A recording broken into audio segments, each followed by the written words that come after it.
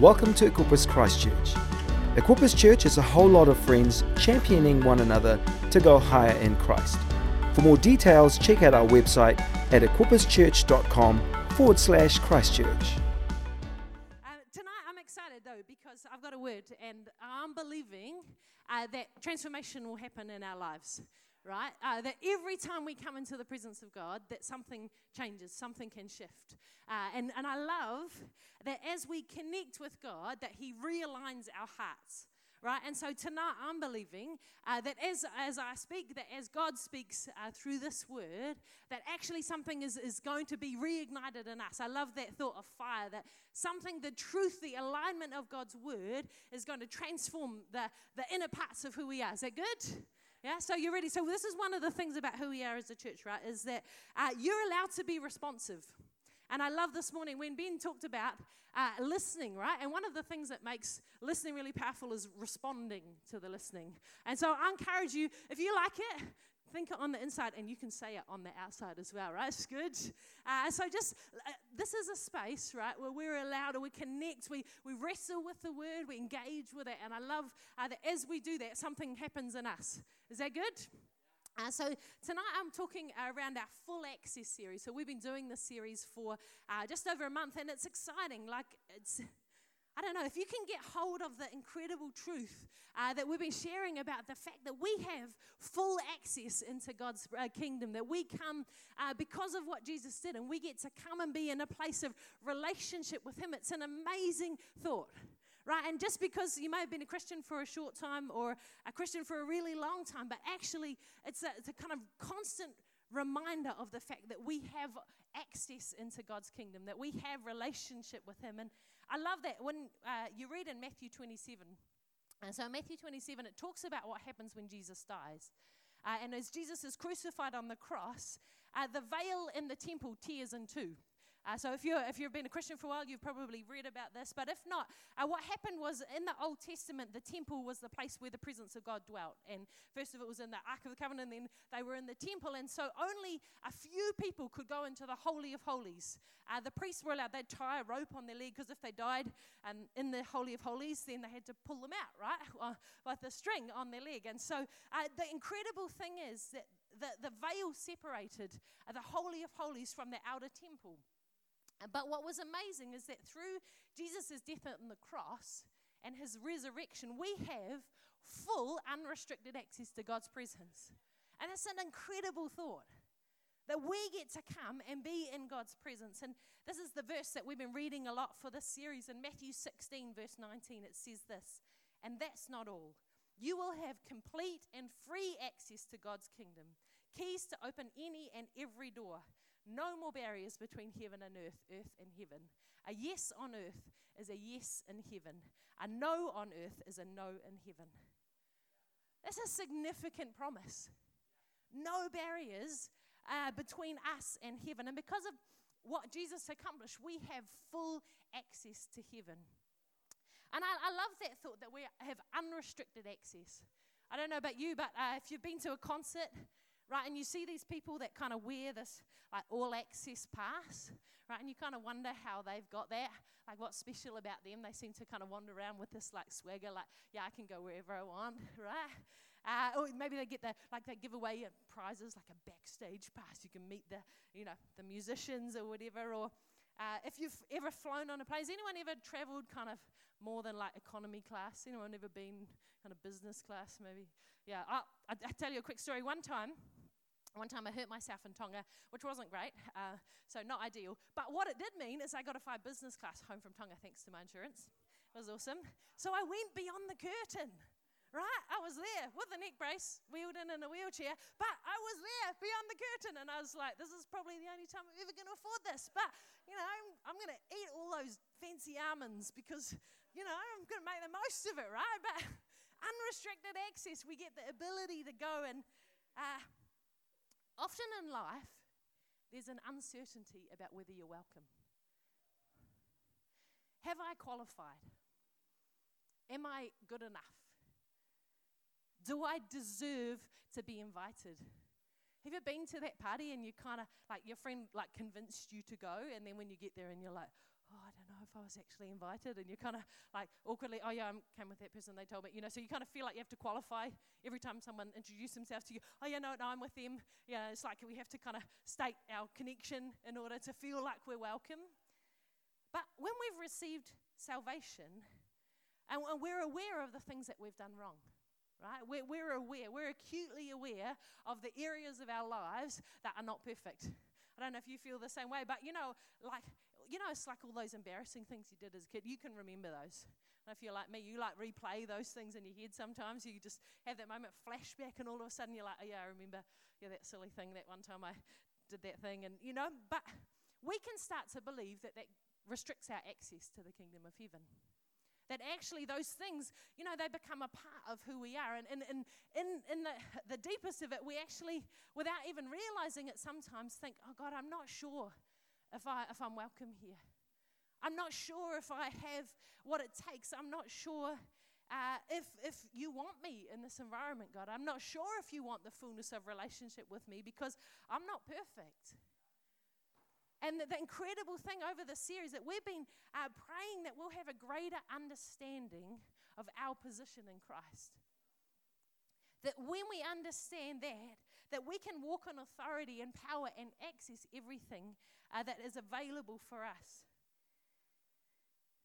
And I think one of the most powerful truths that, the liberating truths that the gospel declares, is that God not only forgives us, but he calls us and adopts us into his family. Jesus died to make us children of God. And Galatians 3, 26 to 29, I encourage you to take notes. I've been talking about the power of note-taking this morning. It's good. In Galatians 3:26, it says this: "For you are all children of God through faith in Christ Jesus. And all who have been united with Christ in baptism have put on Christ, like putting on new clothes. There is no longer Jew or Gentile, slave or free, male and female, for you are all one in Christ Jesus. And now that you belong to Christ, you are true children of Abraham.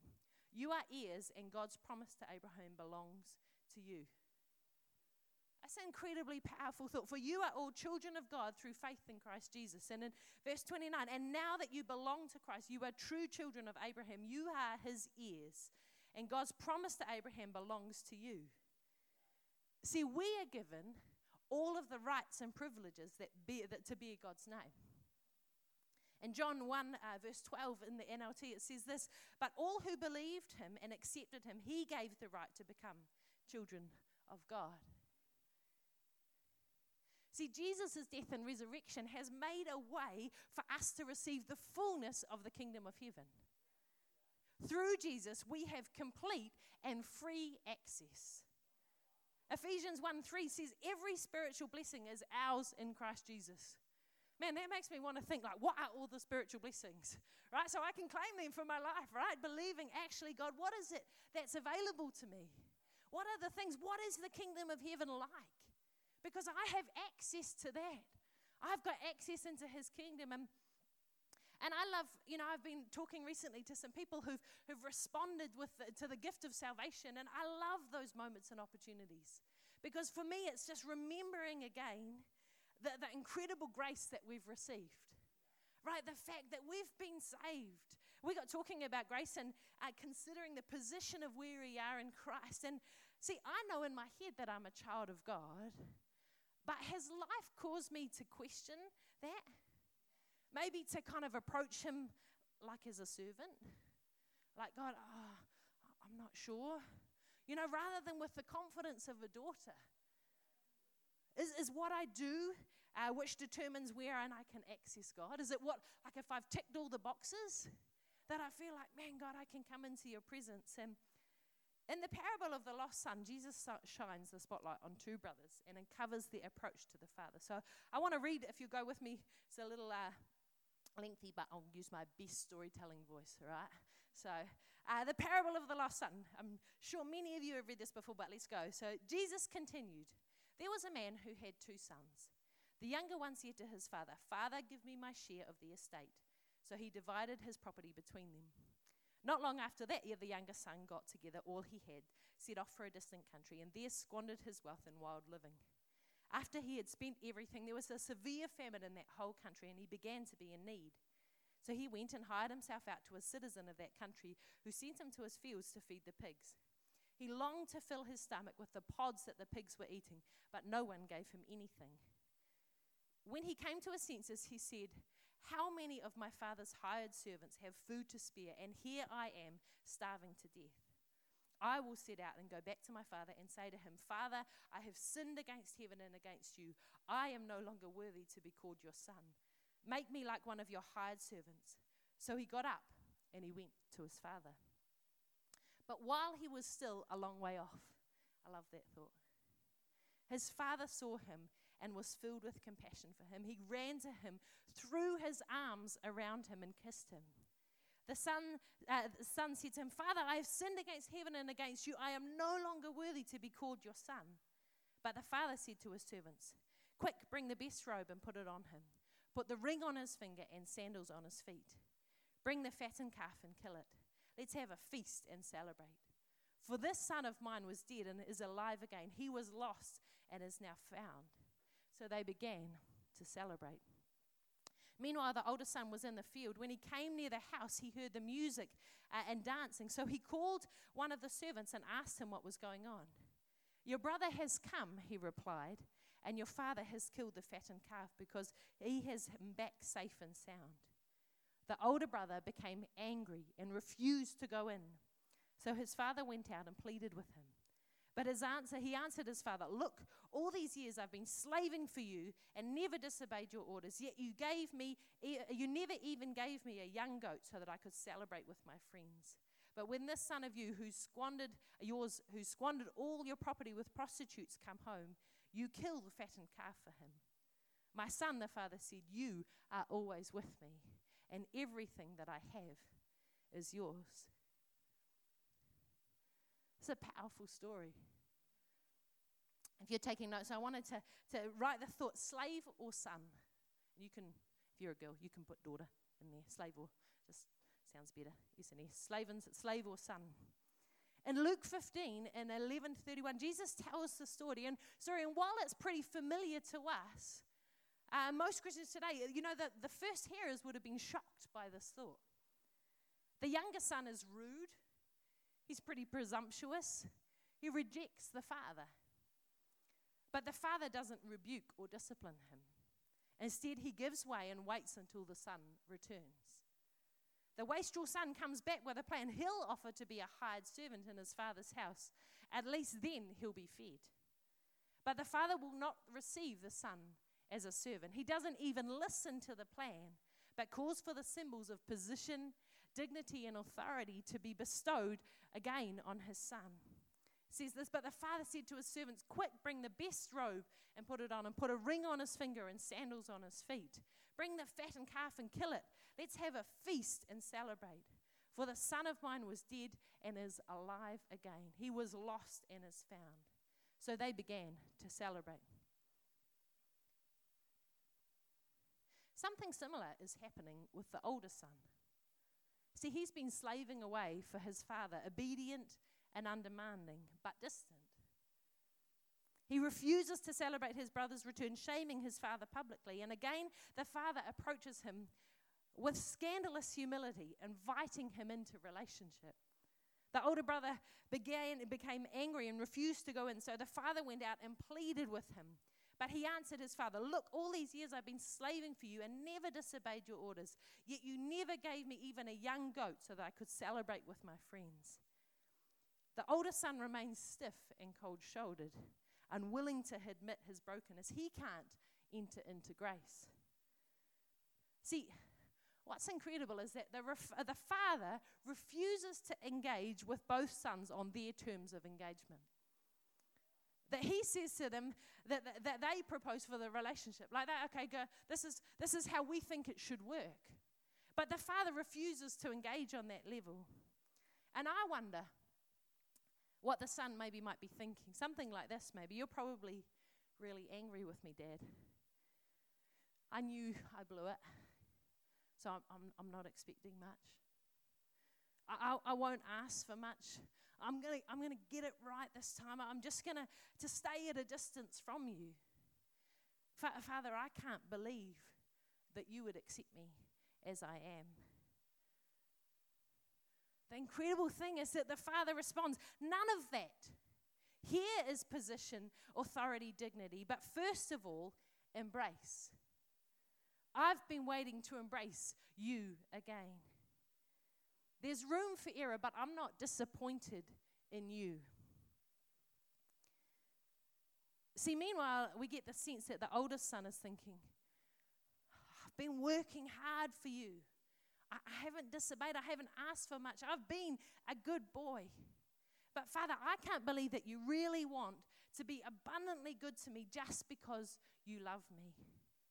Maybe the keys back. Can you come down? I've got to mix it up tonight.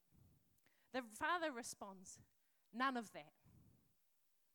Those were never the grounds for our relationship. That was never the basis of my approval for you. You have held me at a distance with your work ethic and your good behavior, but I've been waiting to embrace you all these years. For always.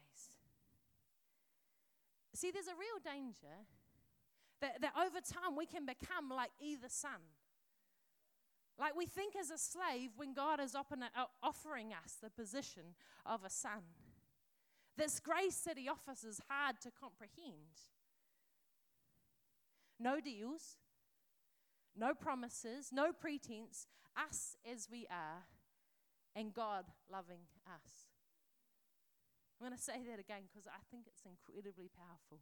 No deals, no promises, no pretense, us as we are, and God loving us. See, that's incredible. Us as we are.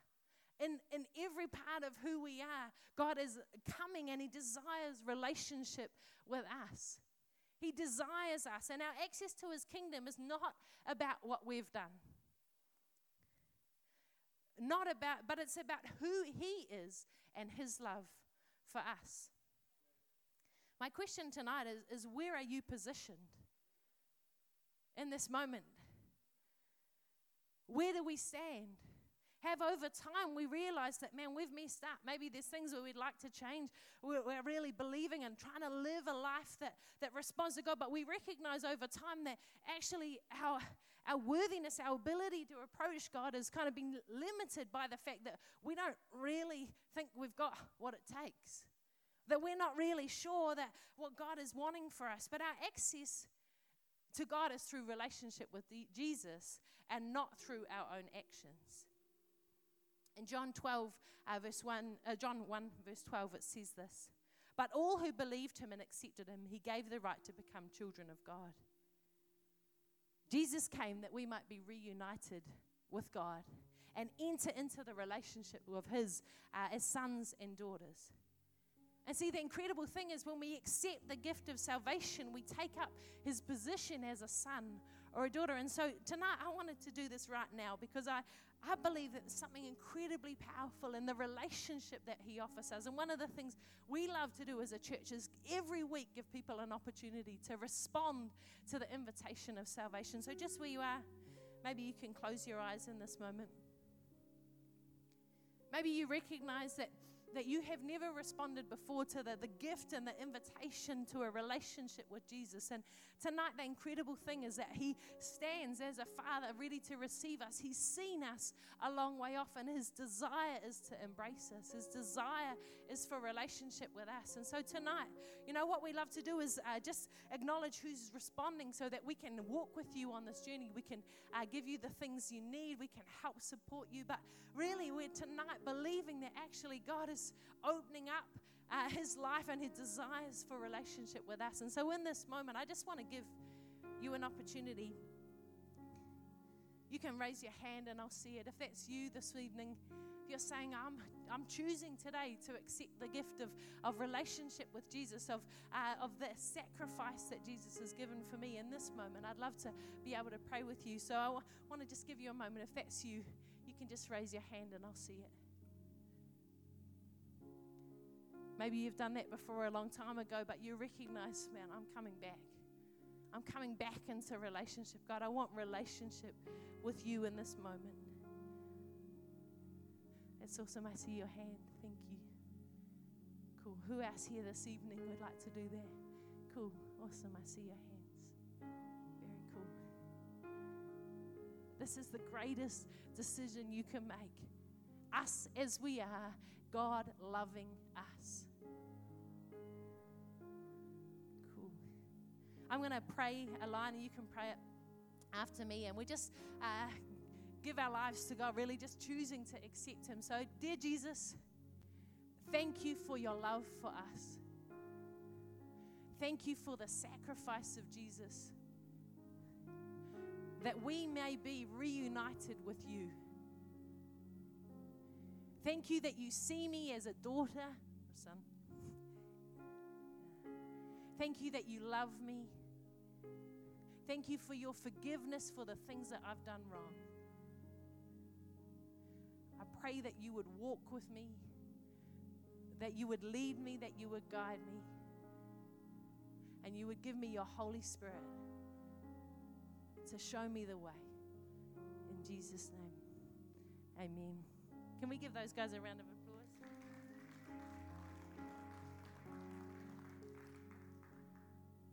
I mentioned this morning a thought about full access. And we've been talking about this mainly in terms of us having full access to the kingdom. But tonight I'd like us to consider what it means for us to give God full access to our hearts. You know, I'm struck when I read the parable of the lost son about how incredible God's love for us is. How incredible it is. I have two little boys, and they have a Bible that like the kind of Bible they get when they get dedicated. It's awesome. And it says this: God loves Abraham, or, you know, Bible character, and God loves me. And so Timo, who's 2, he knows God loves Joseph and God loves me. And I started saying, God loves Timo. And he says, God loves Timo. This is really cute. So, but we learn that God is love. We learn that. We learn as a small child, God is love. And I was listening to a sermon recently, and the pastor changed the words in 1 Corinthians 13, which is the famous love chapter. If you've been to weddings, I'm sure you've heard it. I wanted to do that, just to read it as she had read it. It says this in 1 Corinthians 13. Because if God is love, she put love where God was, right? So God where love is. So God is patient. God is kind. God does not envy. He does not boast. He is not proud. God does not dishonor others. He is not self-seeking. He is not easily angered. He keeps no record of wrongs. God does not delight in evil, but rejoices with the truth. He always protects, always trusts, always hopes, always perseveres. God never fails.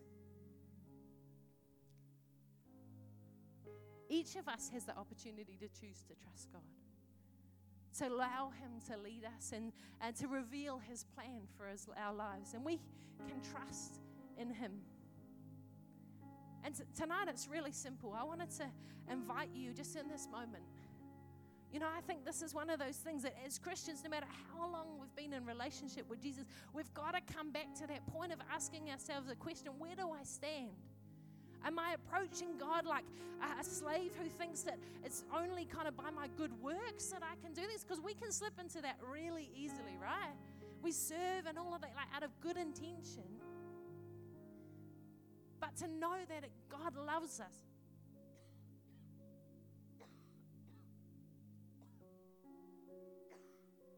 Sorry.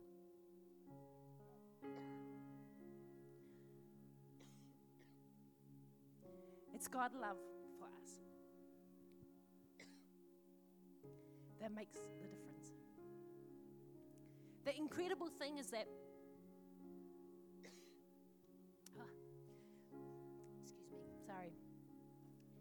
as we live lives understanding our position as sons and daughters, it has an impact on the people in our world. Right? I was talking with my e-group recently, and I've blessed with a beautiful bunch of ladies, and I love them because there's space to be real. There's space to be free. They challenge me. They encourage me when you're having these kind of challenging moments that they're there. Right? And it's that reminder again of the fact that I stand as a daughter, not because of what I do. Right? Because I know, man, like, let's be real, this week I would have loved my quiet times to be better. And I've got to the end of the week and I'm like, God, I didn't get where I wanted. And it's good, right, to have a goal of what we want to do. It's good to have desires where we're like, God, I want to be able to encounter you. But we've got to come back to the position of like, God's love for us is not dependent on how many boxes we ticked this week, of how much we did, of who it is that we've connected with, or what it is that we've done. And tonight I love the thought that his love for us is based on him.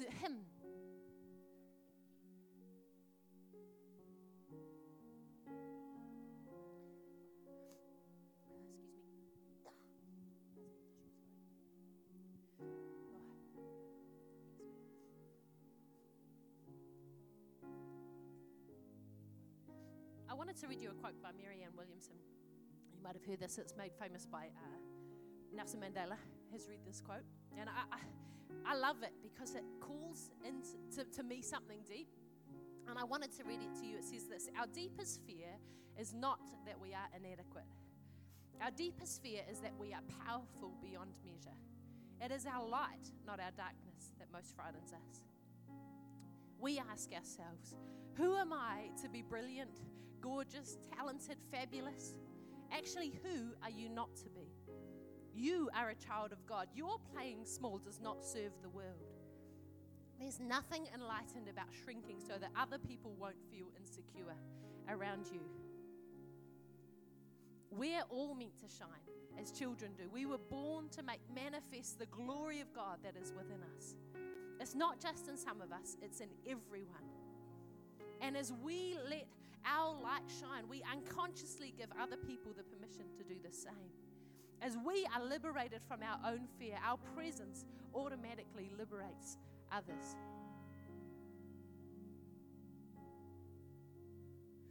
See, I'm really passionate about us being a people who know who we are in God, right? That creating an environment where we're not competing against one another. We're not coming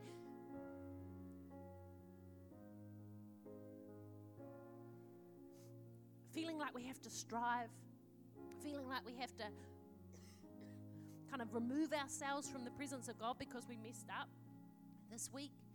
But actually to know and understand that it's because of what God did for us that we stand with full access to his kingdom. It's because of who we are in him that we have access. Recently, we took our baby gate off. It was an exciting moment. It's our kitchen. Very simple. But, man, it's made such a difference. I used to nail myself when I was going for a drink of water in the middle of the night. Like, I forget that it's there and just, happy as you walk past. But, you know, there was restricted access to our kitchen. I used to hit against it, and it's an exciting thing to remove it, but it was like a real picture of what I felt God wanted to do tonight. Like that removing it's the unrestricted access. For some of us, it's realigning our thoughts back to the truth that we are sons and daughters, not slaves, that our standing in Christ is because of who God is and his love for us. For others, it's choosing to open up our lives and our hearts to God. Maybe team, can you guys come? Being open and honest with him about how we're feeling. Saying, God, here I am. God, I'm opening my heart. I'm giving you full access. I'm not hiding the parts of who I am. I'm going to just be real before you, because that's a vulnerable place. To allow God to see the fullness of who we are, those areas that we keep away because we don't want him to come. But actually we can stand, and it doesn't determine or change his feeling and relationship towards us. That's the incredible thought, right? The story of the two sons is that actually that doesn't change the way that the father wants to see him. He makes the rules, right? He determines the relationship. He set it out. He said, this is what it's going to take for relationship with me, that it's not based on how you think it should work, but actually my desire is to embrace you. Thanks for listening to this podcast. Check out our website at equipperschurch.com/Christchurch.